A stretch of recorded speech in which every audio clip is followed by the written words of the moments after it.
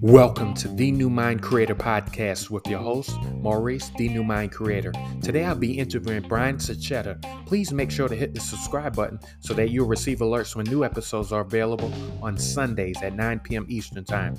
Also, please leave me a review on iTunes or Spotify if you like the episode.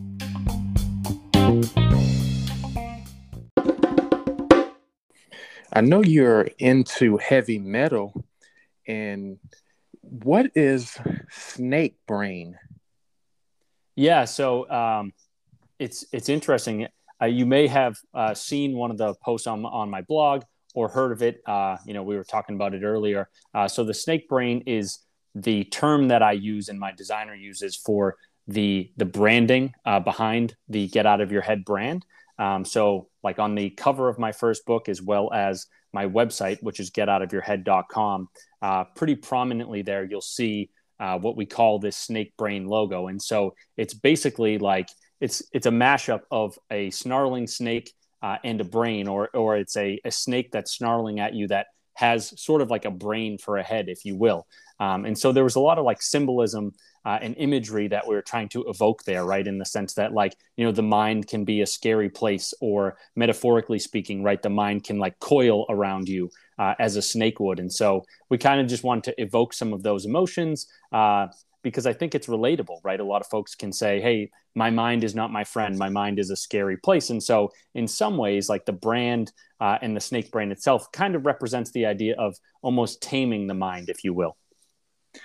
Who was your greatest influence growing up? Wow, that's a great question. I would say I don't know if I had one in particular. I will say, though, to kind of keep the theme going, I was always really into heavy metal and like rock music in general. So there are a lot of bands that were kind of influential in my growing up.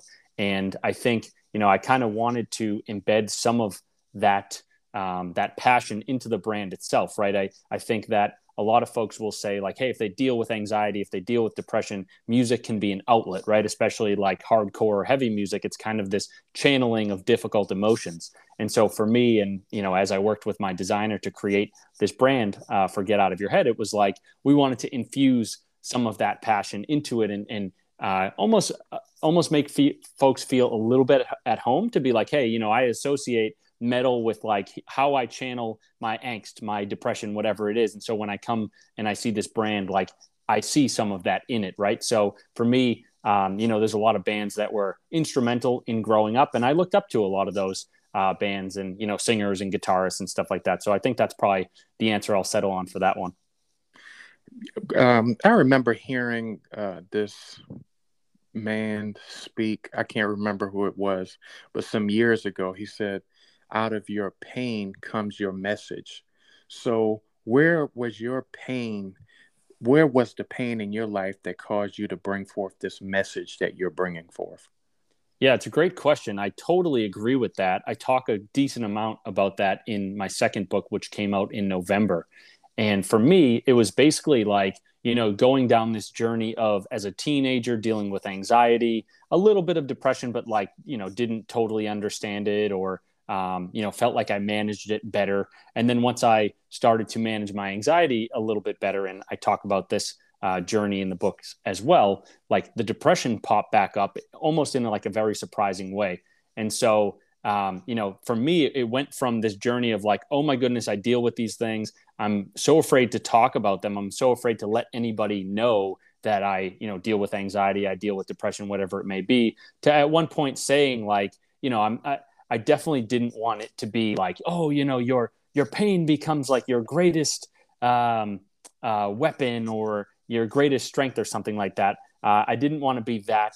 I don't know. I didn't want to overstate it or embellish it that much, but I do think that it's important to listen to pain. And so for me, eventually I got to the point where I was like, doing a lot of research and seeing that actually a lot of folks across the globe deal with anxiety, deal with depression. And so I eventually got myself to understand on a subconscious level that dealing with mental health challenges is fairly normal. And then I went from that like scared place of like, oh, I can't tell anybody about these things, I'm kind of going to take these issues to the grave, to being like, okay, this pain is something that other people deal with as well. And so if I can get myself to a place where I feel as though I know how to manage both conditions, and even some other, mental health battles, OCD, and not that I've really dealt too much with PTSD, but that's another common one, right? It's like I said to myself, if I can get myself to that place, then I want to take that pain and use it for good. So that being, writing my blogs, writing my books, sharing that message with other folks, kind of showing them that they're not alone in the battle and giving them strategies for overcoming some of the things that they deal with.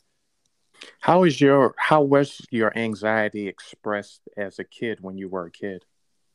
Yeah, I think a lot of different ways. For me, it's mostly like social anxiety, but also just like, significant or important events that are on the calendar, right? So if it's a first date, if it's an important exam that I have to take, a presentation I have to give to a class. I talk about in the first book, I had a lot of anxiety when I wanted to go skydiving.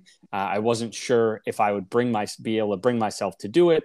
And so I was like that, that was another thing that the anxiety was really prevalent for, but it was a lot of just different things that were social based. And then also, again, just things that were important to me or things that I felt like, where there was a legitimate threat, right? It's like, okay, when you're going skydiving, it feels like, potentially something bad could happen. And, then all of a sudden, like the evolutionary programming of our brains kicks in and is like, oh my goodness, like, we got to figure out how to avoid this threat because this could potentially kill us. Right. So a lot of different places, but yeah, for me, social was pretty important, definitely around like first dates and dating and things like that. And a lot of those stories are reflective of the content in the first book.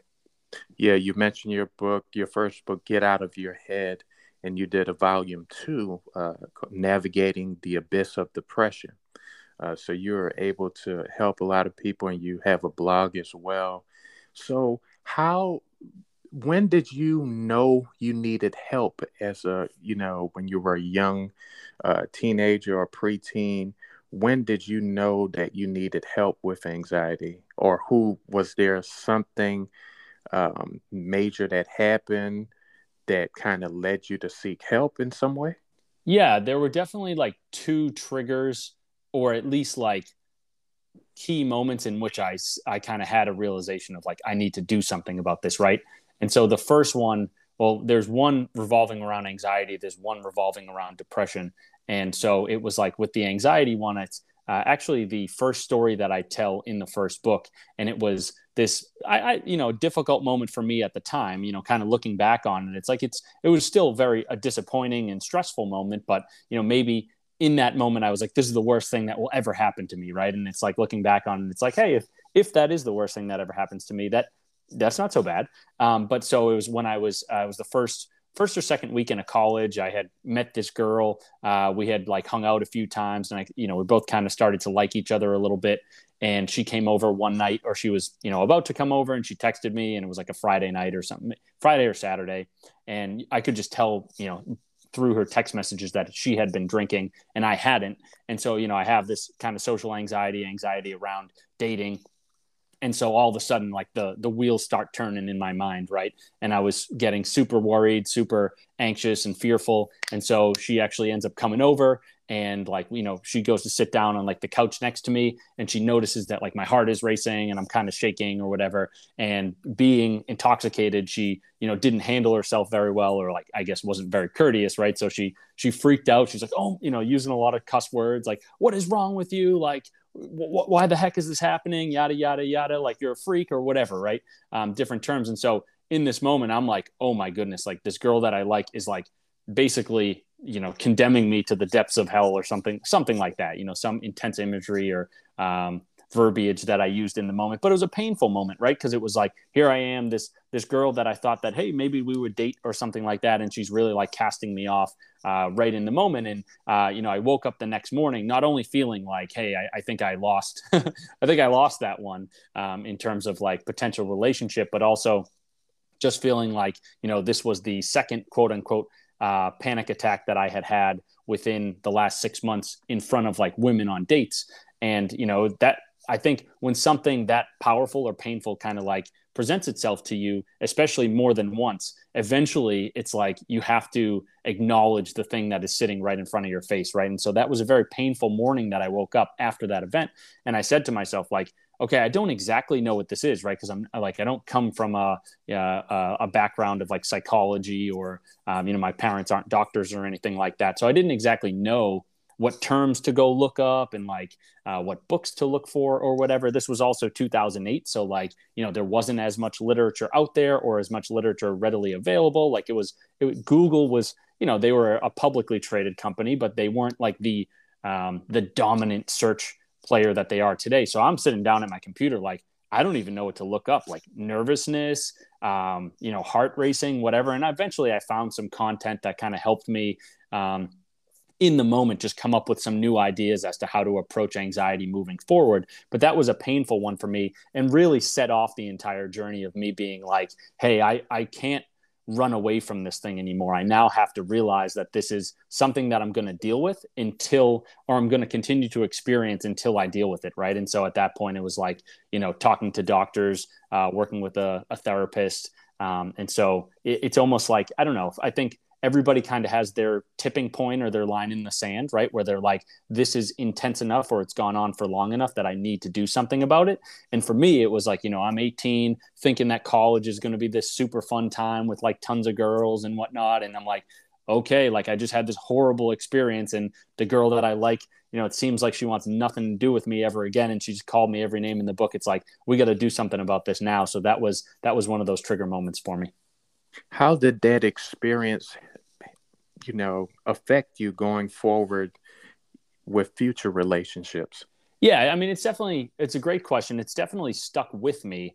I think, I don't know if I would really call it traumatic personally, like just from my own experience. It was definitely difficult to go through, but, there's obviously much harder things that folks face. But at the same time, there's still like, our brains are like association machines, right? So it's like they're saying subconsciously, okay, I am walking down a path. And the last time I was on a path, like a squirrel ran in front of me, right? So I want to make sure that like another squirrel doesn't jump out in front of me because squirrels are kind of scary. Maybe they have diseases or something like that, right? So those kinds of moments, like the panic attacks in front of women, those moments have definitely stuck with me, like in my subconscious mind, where it's like, okay, I'm about to go hang out with this girl, or a different girl or something like that, and it's almost like I have to consciously tell my brain to quiet down. It's like my amygdala, the fear center of my brain is like in all these situations. It's usually pretty active where like these memories are popping up. There's these ideas that come into my conscious awareness of like, oh, what if I have a panic attack? What if I freak out? Whatever. And I have to, methodically apply some of the strategies that I've come up with over time to quiet that mind. And, taking it back to what we were talking about at the beginning with the snake brain, it's like my snake brain is active a lot moving forward in a lot of these situations. But a lot of the strategies that I've developed for myself have helped me make it through some of those difficulties. And those are some of the strategies that I share with readers in my books. The subconscious mind is vitally important to making changes in our lives. People, sometimes may give up when they're trying to make changes because they are able to do certain things for a period of time. Maybe, this is a new year, so we have New Year's resolutions, and, I'm going to, eat differently this year. I'm not going to speak negatively about anyone. And we can do those things for maybe a week, 2 weeks, and so forth. And then we always regress back to the mean if we don't do the work with the subconscious mind, because that's the programming that we're operating off of anyway, because it's impulsive. But the good thing about the subconscious mind is that it is subjective. So we could give it subjective commands, and create a new story, because the old story creates the old things that are hindering our lives in that present moment. Absolutely. Yeah. And I love the way that you put it like that. It's so true. So how was it growing up, where did you grow up? Yeah, I grew up in Boston in a suburb just north of the city. Pretty nice town. I've got two loving and supportive parents. I've got a brother who's about my age. We're fairly similar. So yeah, relatively normal upbringing, which was kind of interesting in the sense that I'm trying to dig up different ideas in my mind of like, was there trauma when I was a kid, anything like that? And to be honest, I can't think of it. I think it's more just possibly, right? It's like maybe it's genetic programming or something where there are folks on, one of the sides of my family that have dealt with anxiety and depression in the past. So maybe some of it is genetics. But yeah, just trying to overcome some of that programming. It can definitely be difficult. It's interesting that two people could be reared in the same home and have two different experiences as well, because what we interpret what we see and what we experience, because we're our own being and we have certain proclivities. So what we can experience, say for instance, and this is just an example. So, you and your brother were raised in the same home, and your mom told you one day, said, you need to do better in math because you're not doing better. And well, you both need to do better in math. And now both of you hear the same message, but then one of the kids could develop an anxiety about math altogether because they put all of this pressure on themselves just through the way they interpret things. That's why it's important to be able to process our feelings that we have and be able to talk to the person, whether it's our parents or whoever else we're having this interaction with. Yeah, for sure. And it's kind of touching on like nurture versus nature, right? Where it's like, you may have going to what you were talking about, where you have two folks or two kids growing up in the same household, right? If they're slightly different to begin with, and even if they experience the same things, because they're a little bit different, they may interpret or perceive those things differently, have different stories and lessons about those things moving forward. And then I guess the opposite too, right? It's like there are studies that show that identical twins reared in the same house, if they experience different things, those what happens to them is going to affect their lives and their perspectives and how they move forward. And then the more extreme version is just the fact that like two folks, if it's identical twins and they're separated at birth, then the two of those folks who are reared in completely different places, even though they have the same exact DNA, can grow up to be really, really different just based on their life experiences. So that's kind of the nurture aspect. True. So, what influenced you to become a software developer? Because this is an interesting, trajectory that your career and life purpose is taking, helping people with anxiety and depression. Yeah, and it's funny. I will definitely answer the question, but the funny thing I think, right, is I'll talk to folks and they'll be like, "Wait, you write about mental health, but you're a software developer? Like, how do those two things go together at all? How does that make any sense?" And on the surface, they don't go together that closely. But I think we can take any experience that we have and try to adapt it or relate it to something, right? And I do think the deeper you get, the more that you see that like the human mind is in some ways like a computer, right? So we run programs, we execute quote unquote lines of code. Like our thoughts are, very much like pieces of software that run in the same fashion that like on a computer you can have what's called like an endless loop, right? So it's basically like a block of code or a function that like never leaves I don't know its own lines of code. It just continues executing forever, and eventually what will happen is sometimes the program that's running it will understand that it's stuck in an infinite loop, and then it'll basically send like a message to the system and say like, hey, we got to kill this process, otherwise it's just going to drain all the memory and the battery out of the computer.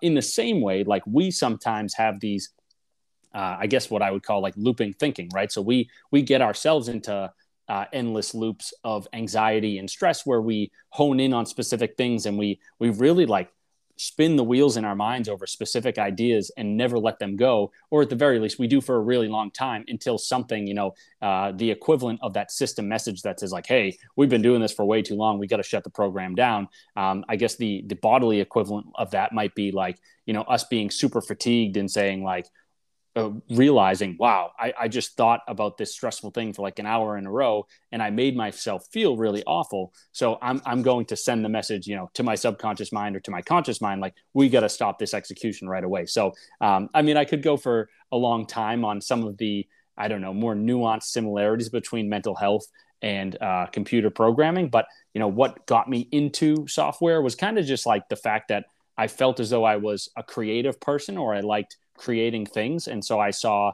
kind of in college, like the intersection of development and design and the ability to build things. Like I've always enjoyed just putting things together, whether it's like, taking the Legos out and building like a baseball stadium or something like that.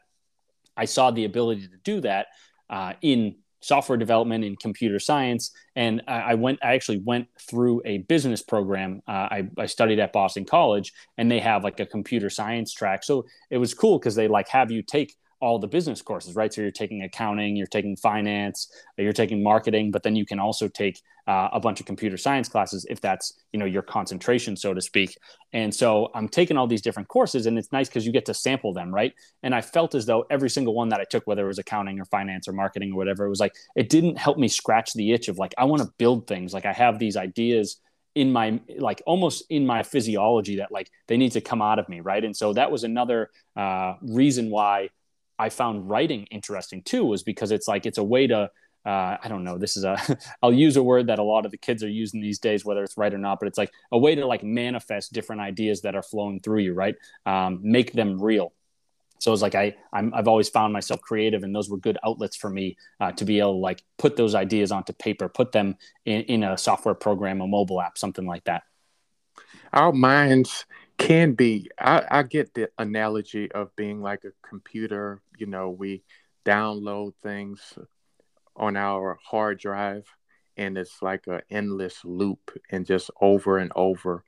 We experience the same thing over and over again until we do something to change it. I remember in undergrad, I had such a difficult time passing a class that I needed to pass. And it's this particular one, human anatomy and physiology. Oh my goodness, I had to pass that class, right? So the only way I could pass that class was I had to memorize the muscles in the human body, all of the bones, all of the function. I literally had to memorize them because that's literally the only way I could, because my mind couldn't get it, the functioning. So I did that, and the whole weekend I spent hours upon hours just saying words, rehearsing words, and I fell asleep. And when I woke up, I heard myself saying the words that I was speaking when I was, awake studying. Oh man. And yeah, and that's the same way our lives go. The same things we constantly rehearsing in our minds, it's being downloaded into our system. So, like, if we're constantly calling ourselves a failure, that's being downloaded into our hard drives, like that endless loop you're saying. We say to ourselves, I'll never get better. We say to ourselves, oh, well, they did it, but I can never do that. We lack confidence. And all of those things we're saying to ourselves, unawares how it's really affecting us. We're speaking our destiny. We're speaking the future to ourselves. Nobody else could hear it, but we're speaking it to ourselves, and we're sealing our fate because we're not aware of what it's doing to us. So now we can become enlightened and say, hold on, I can do something different. I can change my life by saying something different. So how do I do that? I have to disrupt what's going on. And when you disrupt the status quo, it will definitely create some chaos within you, because you could be fearful. What if this doesn't work? Oh, I did it. I don't think it's working. And you go back and forth, back and forth. But you have to commit to whatever you're doing and see it through, but we are constantly doing it to ourselves. Most definitely. There's a lot of interesting things to touch on there. One that I can definitely relate to real quick was you were talking about anatomy and physiology and needing to remember things. Yeah, I had to take a class like that in high school, and I found myself creating these like acronyms that didn't even really make sense. But you're like, I forget what the right word for it is, right? But if you say like, there's a similar concept with like guitar where you try to remember what the names of the strings are. So it's like, I forget what it's like E, G, B, D, something like that, right? So you put a different word in the place of the letter, and then you try to associate back. So I think the one with guitar, like the six strings, is like eat a darn good breakfast every day. And then so you can take the first letter and you can say, okay, you could do the mapping, right? I remember myself doing that for, remembering like the different parts of the colon, right, and whatnot. And it's like, very quickly you kind of find yourself saying like, if this is what I have to do to remember these things, then maybe this isn't like my passion, right? And maybe I should pursue a different avenue. So but yeah, I guess the other thing about high school too that you kind of touch, well, for me, right, this is the association that I made was you were saying like, we can download different ideas, we can speak different things, not only into an existence but into our subconscious minds and kind of rewrite our programming. That was one of the things I slightly touched upon in my first book, was saying like, we go to school for 12 years, maybe 16 years, depending on, if you go to college or high school, whatever it is. And obviously we're not going to solve education on this podcast, and there's so many different levels and layers to it, and I wouldn't even know where to begin. But I do wish that there was some even just small elective or something like that in high school or in college or whatever, where like we taught kids the power of their thoughts, the power of their mind, and how when you think certain things you feel a particular way, and that like brute forcing your way through difficult emotions isn't necessarily always the best way to move forward with things. And yeah, I know it's a little bit of a tangent, but that when you were talking about like downloading different ideas, speaking to yourself in different fashions, it's like we are almost tasked with figuring that out on our own in the course of our everyday lives, which is kind of a shame, right? It's like those are really powerful tools that I think we should equip folks with. Yes, it would be tremendous if we learned that early on, and we could escape some of the things that we do to ourselves internally. I didn't really get that. I heard it, but we have to constantly hear something over and over again before we actually understand it. We think we understand something the first time we hear it, but it's different after we've heard it for 9 times or 10 times. You get a different view of things. So we have to labor in order to get our understanding where it needs to be. But I didn't really understand it until I heard this rapper, and I've told this story before, named KRS-One. And he does lectures now. He's been doing it for years. But he was talking to a group of college students, and he held up a can, and he said, say rock star, because that was on the can. And everybody in concert said rock star together. And he said, say it again. And everyone said rock star. And he said, say it again, but only this time say it to yourself without using your words, your physical mouth. And everybody did it. And he said, now with what mouth did you use to say rock star? And with what ears did you use to hear it? Although you said it, and then you heard it with ears that wasn't your physical ears. And it shows the dynamic of the internal world that we're living in, and we're expressing it in the physical realm. Because inside everything that we see in this world, TVs, chairs, everything that was made by man started on the inside as a thought, and then it was expressed in the physical realm. But we have to get it on the inside. And when he said that, it really sold it in for me, because the inner world is what's creating everything.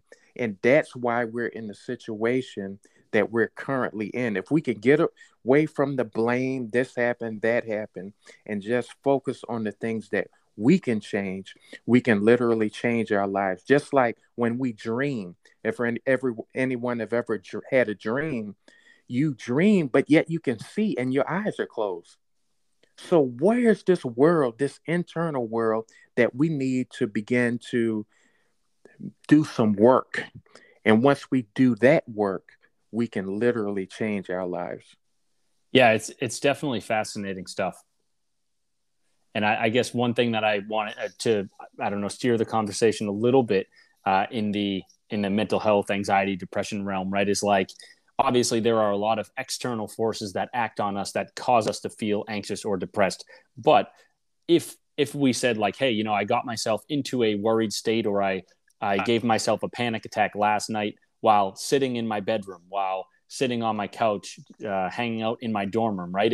If there was no other external force there, and yet we drove ourselves into this revved up, fearful state, it's that same invisible, I don't know what the right word is. It's the same force that you were talking about, right? Where you hear and you say rock star, but it's not out there, right? I guess the analogy with this story is like, you see the fear or the manifestations of your fear. You see your worries playing out. You see them internally, and what that's doing to you is that's causing your physiology it's forcing it into this heightened reaction, possibly into a fight or flight state, right? So your palms start sweating, your heart starts racing, maybe you feel like you're going to throw up or something like that. We can do all of that with our minds. That's crazy powerful stuff.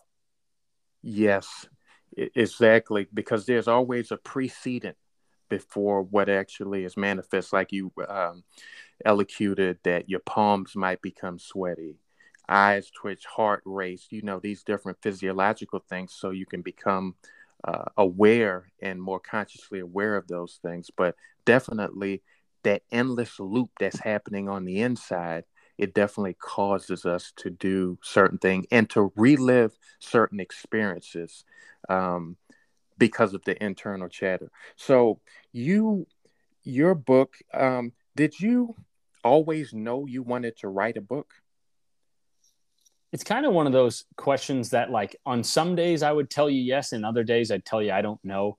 The story that I retell is that, when I had my first big bouts of anxiety, or when it kind of really reared its ugly head in college, I said to myself, like, okay, let's figure this thing out, and then eventually let's do something with the learnings, right? Whether it's start a blog, write a book, whatever.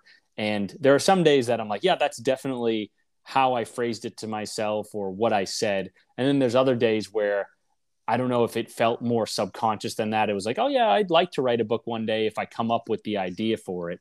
And then, it's slowly, I was on the path, and eventually it popped into my mind. So I don't know exactly when that moment was. And I don't know exactly when I said, like, hey, I definitely want to write a book. But I will say, I've always been a big fan. Like, I've read a lot of books. I've listened to a lot of audiobooks. My brother actually wrote a book when I think right after I graduated college. And to me, that, cemented some of that, right? Whether the ideas in my mind, the thoughts in my mind were like really, really concrete yet, or if I was just kind of kicking things around, I don't totally remember.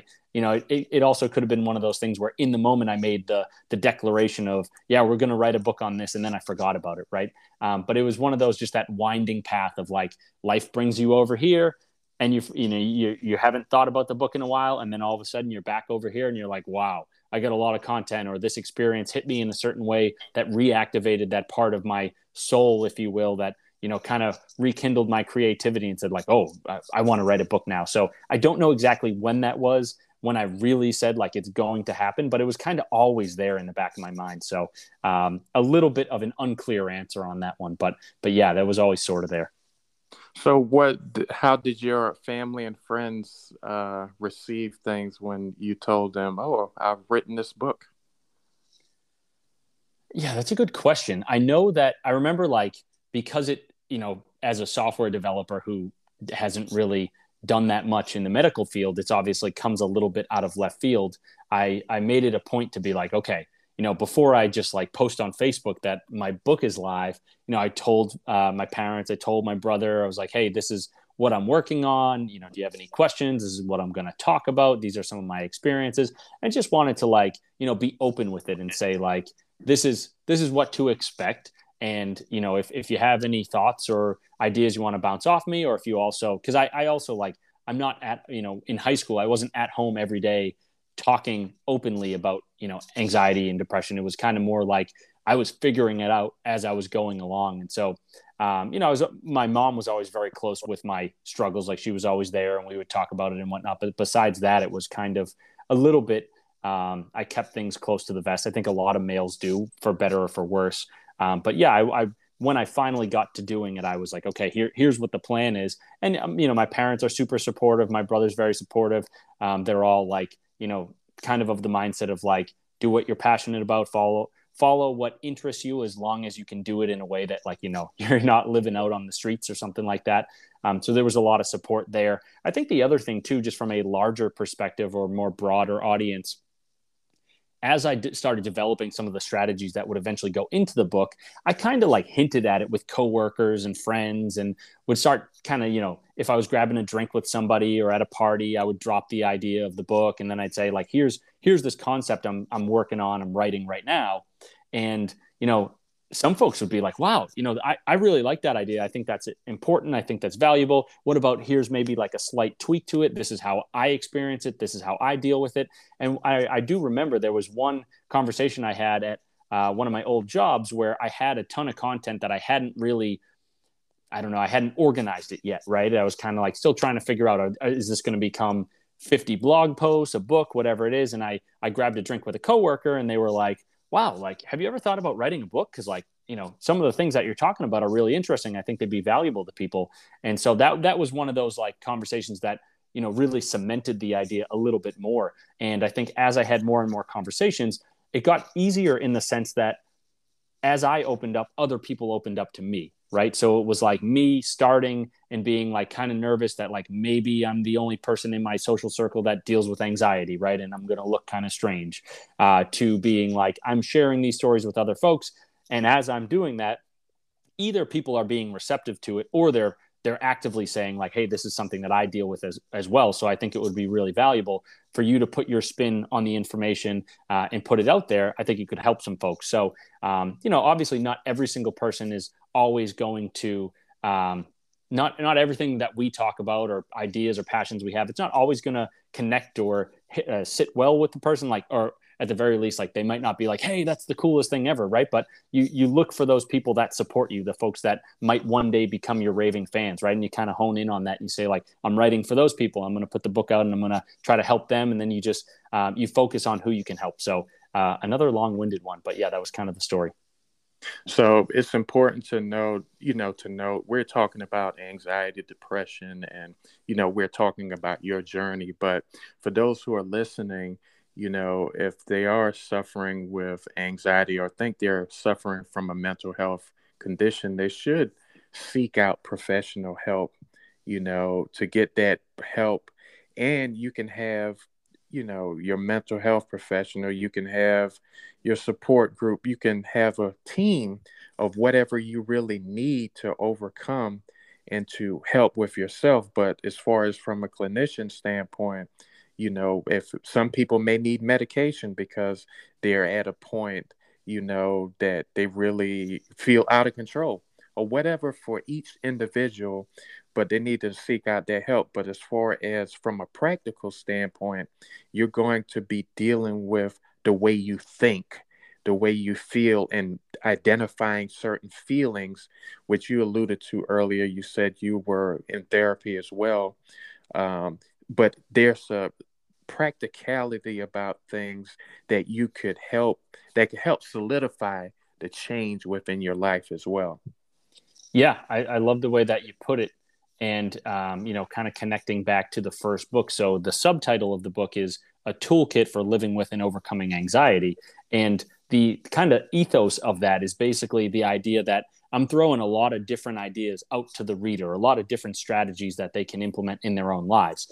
And the thought is, and it's the truth, right, is that not every single idea or strategy or tactic is going to resonate with and work for everyone. So my idea with the book was like, hey, here's a lot of different ideas. Why don't you, kind of like a buffet, you survey everything, and then you say, okay, that looks good, I'll take that. That looks good, I'll take that. And then you're building your own anxiety toolkit that allows you to say, the next time I find myself in a specific situation, maybe I'll breathe in a particular fashion. Maybe I'll think a certain set of thoughts. Maybe I'll evoke some happy memory that's in my past, right? Just taking some of those tools that you've identified out of your toolkit. If we broaden that scope a little bit, not just like the strategies that I give, but all the strategies that exist, right? There's so many different healing modalities out there. So it's like going to therapy, getting a prescription for medication if that is helpful, if you find that helpful, maybe, and I'm just throwing ideas out there, right? But it's like taking up a yoga or meditation practice. I know that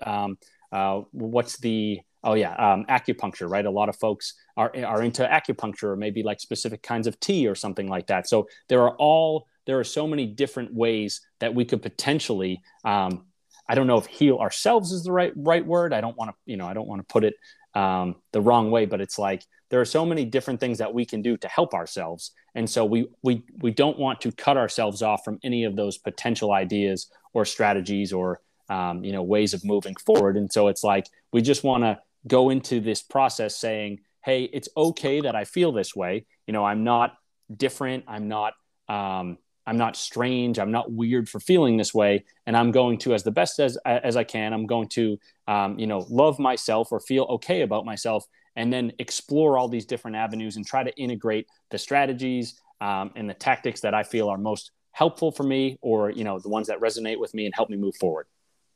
You talked earlier about men and mental health. I guess, have you found through your journey that men could possibly minimize mental health?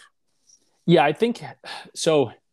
My writing does, because I'm a guy, I think my stories, and I've had folks, I've had women read my book and be like, hey, I really like the book, but it feels like more of a book that's tailored towards men, just the way you think and the stories you tell and whatnot. And so I want anybody that might be able to benefit from my from my writings, to pick them up and see if they help. Right. But I do think that it's a little bit more tailored towards men.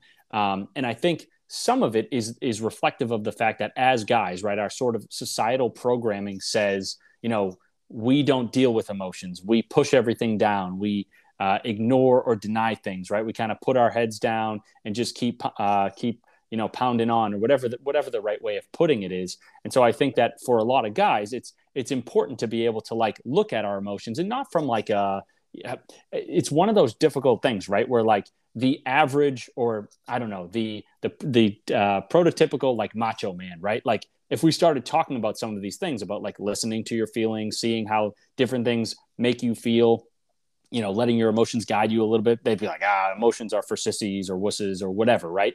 And so that can be a difficult thing, or like that can lead guys to a lot of difficult places, because what we find when we suppress our emotions is that they stay inside of us, they get blocked, and then they grow, right? And so what tends to happen is like, a lot of guys will be like, I'm better than this, or I'm stronger than this, or whatever, and they'll push it down. And that will work for like 5, 10, 20 years. And then all of a sudden, if some other form of healing hasn't occurred during that time, this thing rears its ugly head. And all of a sudden we've got a battle that's way worse than it needed to be. Right. And so I think for men, like what I'm trying to do with a lot of my books is just make it a little bit more, I don't know if the right, like normal or okay to talk about, the feelings, to make like, it's like dudes are so worried about looking strange, feeling out of place, feeling like they're not enough, like they don't add up, right? And so it's like the mental programming or the thoughts that are going on in the average guy's head is like, I can't feel anxiety, I can't feel depressed, like I'm not supposed to feel that way, like people are going to judge me if I feel that way, I'm going to look like not a man if I feel that way, right? And I think one of the messages that I've kind of put out there on some other podcasts is like, what is more manly? To look at something difficult and face it and say, hey, whatever we need to do, and not in a glorified way, but like just in a grounded way, say like, okay, this is a difficult thing, anxiety, depression, whatever it may be. I'm going to look at it. I'm going to face it. I'm going to do what I need to do to move past it, or to say, deny the fact that it exists, move on, put your head down. And like, it almost shows like this sense of fear, right? It's like, well, if you weren't scared of it, why wouldn't you just say like, hey, how you doing? Like, nice to meet you. Or like, hey, how can we work together, sort of thing. Right. And so, my message to guys is just trying to open them up a little bit to some of these feelings that they're feeling. Say that it's okay. You're not any less of a man if you feel this way. If you look at the statistics, like a lot of guys deal with anxiety and depression. We're human, so just trying to normalize some of those things for sure. I certainly agree. We as men, we definitely sometimes think of it as a sign of weakness, which is not. But like you said, we should be able to face those things that are hindering us and become better versions of ourselves. So in your blog, how do you, what is it like? How are you helping people through your blogs? Yeah, the blog is a little bit more random, if you will. So with a book, right, you have however many pages, let's just say 200, where you have this core theme that you're trying to build an argument around. So you're a little bit constricted in what you can say, because it's like, if I'm talking about anxiety and then all of a sudden I insert a chapter about like something totally unrelated, then it breaks up the flow, right? But if I instead take that thing that's unrelated and I build some sort of blog post around it that weaves in a mental health concept, that might be interesting to folks. And that might also shake things up a little bit and work well as a standalone, right? So with the blog, it's kind of like I have a little bit more creative freedom. Obviously, it still has to be, focused on the mental health realm and how we can help ourselves, whether it's anxiety, depression, PTSD, OCD, something like that, right? But it's more like me having ideas that I think are kind of like one-off things, or things that I don't necessarily have hundreds of pages to write about. So for example, right, some of the things that I've been writing about recently are I've been reading or like watching movies or whatever that, for better or for worse or for one reason or another, just like revolving around, creatures or heroes from like Greek mythology. And so I kind of, in, I don't know, 3 or 4 of the posts that I did recently, I just kind of put my spin on the story of, for example, Sisyphus or the sirens from Greek mythology, and said, like, obviously, like the Greek lore, it's like all these stories are supposed to tell us something, right? There's supposed to be some deeper lesson. So what I do is I kind of extract the lesson, and then I say, how does this lesson relate to anxiety or depression or something like that, right? So for example, I think it was my most recent post. Some folks will be familiar with like the Greek story of Odysseus in the Sirens. So basically there's these like creatures in Greek mythology called the Sirens, and they're these wretched creatures, and they live on this island that's really treacherous. And so if you were to sail toward the island, you would shipwreck, because around the island, it's all these big, big rocks that you can't really see. And so the Sirens, they sing this beautiful music. And as you're sailing by, it's so beautiful that you are, very tempted to just sail right over and hear more of it. The problem is that as soon as you get to the island, you shipwreck. And so what I wanted to do was I took this idea of like, hearing some sort of temptation and shipwrecking. I connected that to anxiety. So one of the things that I talk about a lot in the book, in the blog, is the idea of like how visualization can actually be kind of harmful for us, especially for, folks that have kind of anxiety, minds that gravitate toward anxiety, or when we're in situations where, there's something that we want that exists in the future, but like our fears are really tied up in it, right? And so the idea of the sirens connecting to mental health or to anxiety is like, so for example, let's say like we have a track meet next week, and it's like we want to come in first place, but we're anxious about this track meet. And so, the societal programming tells us, what you need to do when there's something you want is you need to visualize it. You need to see yourself, at the starting line, running really fast, maybe at the finish line, holding the trophy over your head or whatever it is. And so that's that visualization aspect. But the problem is like, I think visualization works for some folks, but I think it's really dangerous for, folks like us or folks like me who deal with anxiety, because it's like, as soon as we see what we want, but we're worried about it or we don't know how we'll get it, then that desire gets wrapped up in our fears, wrapped up with our fears. And so what ends up happening is like, our subconscious minds keep saying to us, like, visualize that event, right? See yourself out there. But what ends up happening, and again, this is more for the folks that deal with anxiety, is we go to see ourselves or think about ourselves, at the meet, holding the trophy, whatever it may be, and we feel this fear. And what ends up happening is we end up exacerbating the anxiety when we think we're trying to do the opposite. We're trying to say, in seeing myself at the meet, I can convince myself that I'll be less anxious, right? If I can see it in my mind, then I'll know that it's possible, and then all the fear will go away. But what ends up happening is we just drive straight into the fear. And so, like the sirens, right? It's like we've got these temptations in our mind that our subconscious mind is saying, like, think about that situation, drive into the fears, try to solve them, if you will. And what ends up happening is we take our boats, we hear the music, we turn right, we head right toward the island where the sirens live, and we shipwreck in the form of feeling more anxious, feeling more fearful, dealing with all these emotions that we don't want to deal with, right? And so in the story of Odysseus, what he ends up doing is he ties himself to one of the masts of the ship, and he has his whole crew fill their ears with like earwax or beeswax, so they can't hear the sirens. So they sail the ship just as as was intended. They stay on course. And Odysseus is tied to the mast, so he can't do anything about hearing the music. So he gets to enjoy it, but he's not the one steering the ship, so he doesn't get to send the ship over to the sirens, the island where they live, and have them crash. So in the same capacity, right? Like, taking this metaphor, we need to give ourselves ways to distract. Like, we need to distract ourselves from those temptations that the quote unquote sirens send to us. We need to say, ahead of events that make us fearful, that make us anxious, we need to somehow not listen to that music. We need to turn away from it, right? And then we'll feel less of the fear, not only leading up to it, but in the moment. And I think that's a really important thing where, like, I talk about in my first book, it's like, even though panic attacks can arise from out of nowhere, what usually happens is if they're revolving around a specific event, we put ourselves in a heightened state long before that event arrives. And then we get to that event and we're kind of all revved up, or we're in fight or flight mode. And then something else happens that kicks us off, really exacerbates that state that we're in. And then all of a sudden it's like, oh my goodness, I'm having a panic attack. How did this happen? It's like, a lot of the times we prepared ourselves for that experience. So I get long-winded on these, but it's because I'm passionate about it. And I hope that gives you a little bit of preview of some of the stuff I do on the blog. So. Yes, it does. So I have this saying, a man can't turn from something until he turns to something.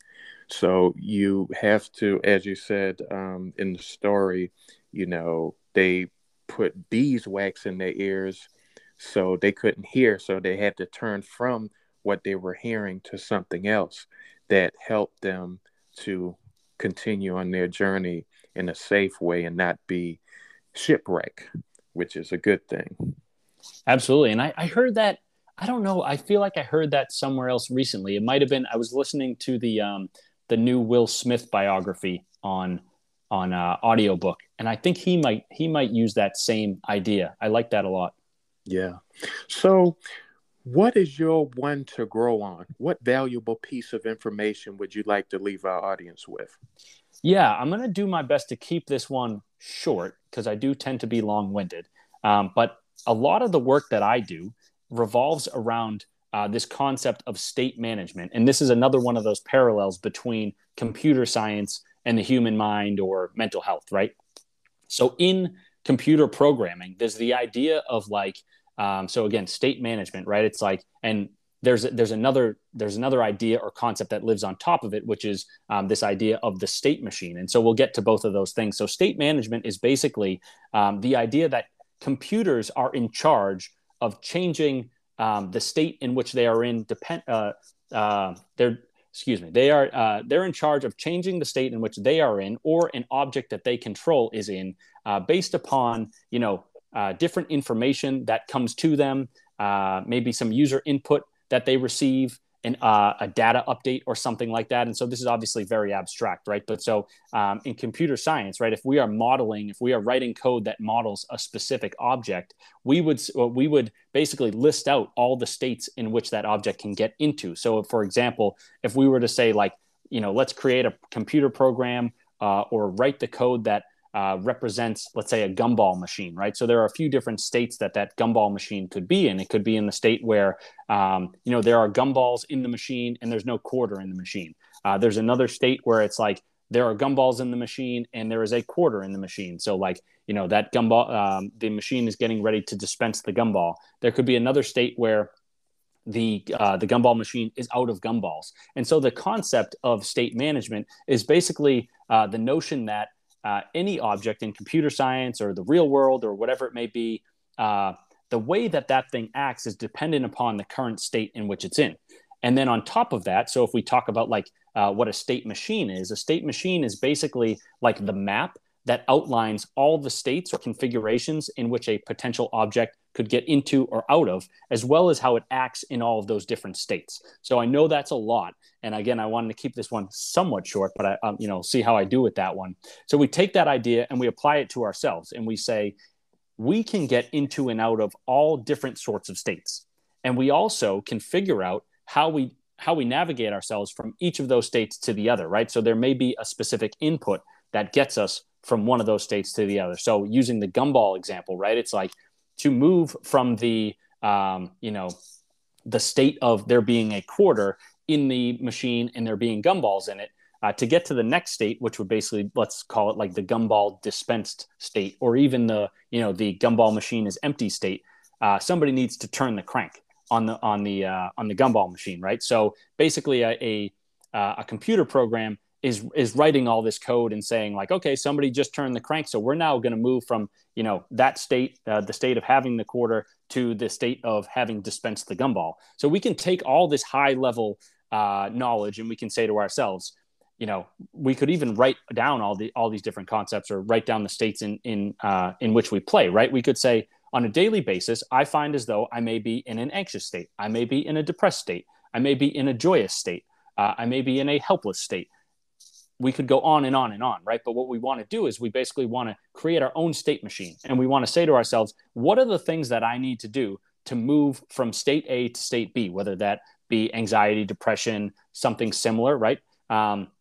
The key takeaway being that there is usually some action or set of actions that we can apply to get ourselves from, let's say a less desirable state to a more desirable one.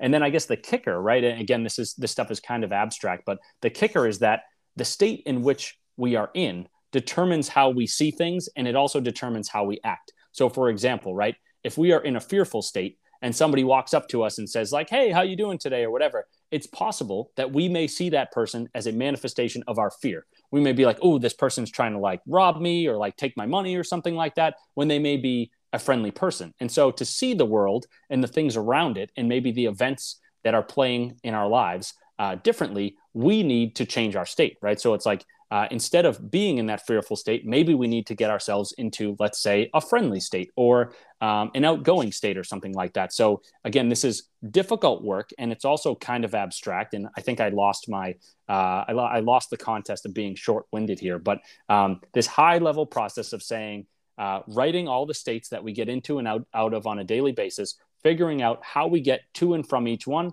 and then leveraging that knowledge to say to ourselves, to have the awareness of like, okay, I find myself in this unresourceful state right now. I have that awareness. I've made that determination. And then we go to our state machine or, whatever it is, the piece of paper that we wrote all these ideas down on. And we say, that's how I'm feeling right now. This is the thing that I said to myself that I need to do in order to go to a more resourceful state, a state in which I feel more optimistic or positive or something like that. So, I lost the contest of being short-winded, but I don't know. I'm fascinated by these ideas of, how does computer programming map over to the real world into mental health? And I think it's important just to remember that when you feel, when you're in one of those anxious states and you really don't feel well, what's important is to try as best as you can to get to a more resourceful state. And then maybe you'll see things differently. And then all of a sudden, whatever challenges you're facing they may look differently and you may be more optimistic from the jump. So I think it's a very, very powerful strategy to hold. The only question is, like, because it's abstract, do we always know how to put it into practice? So again, I'll leave folks with that.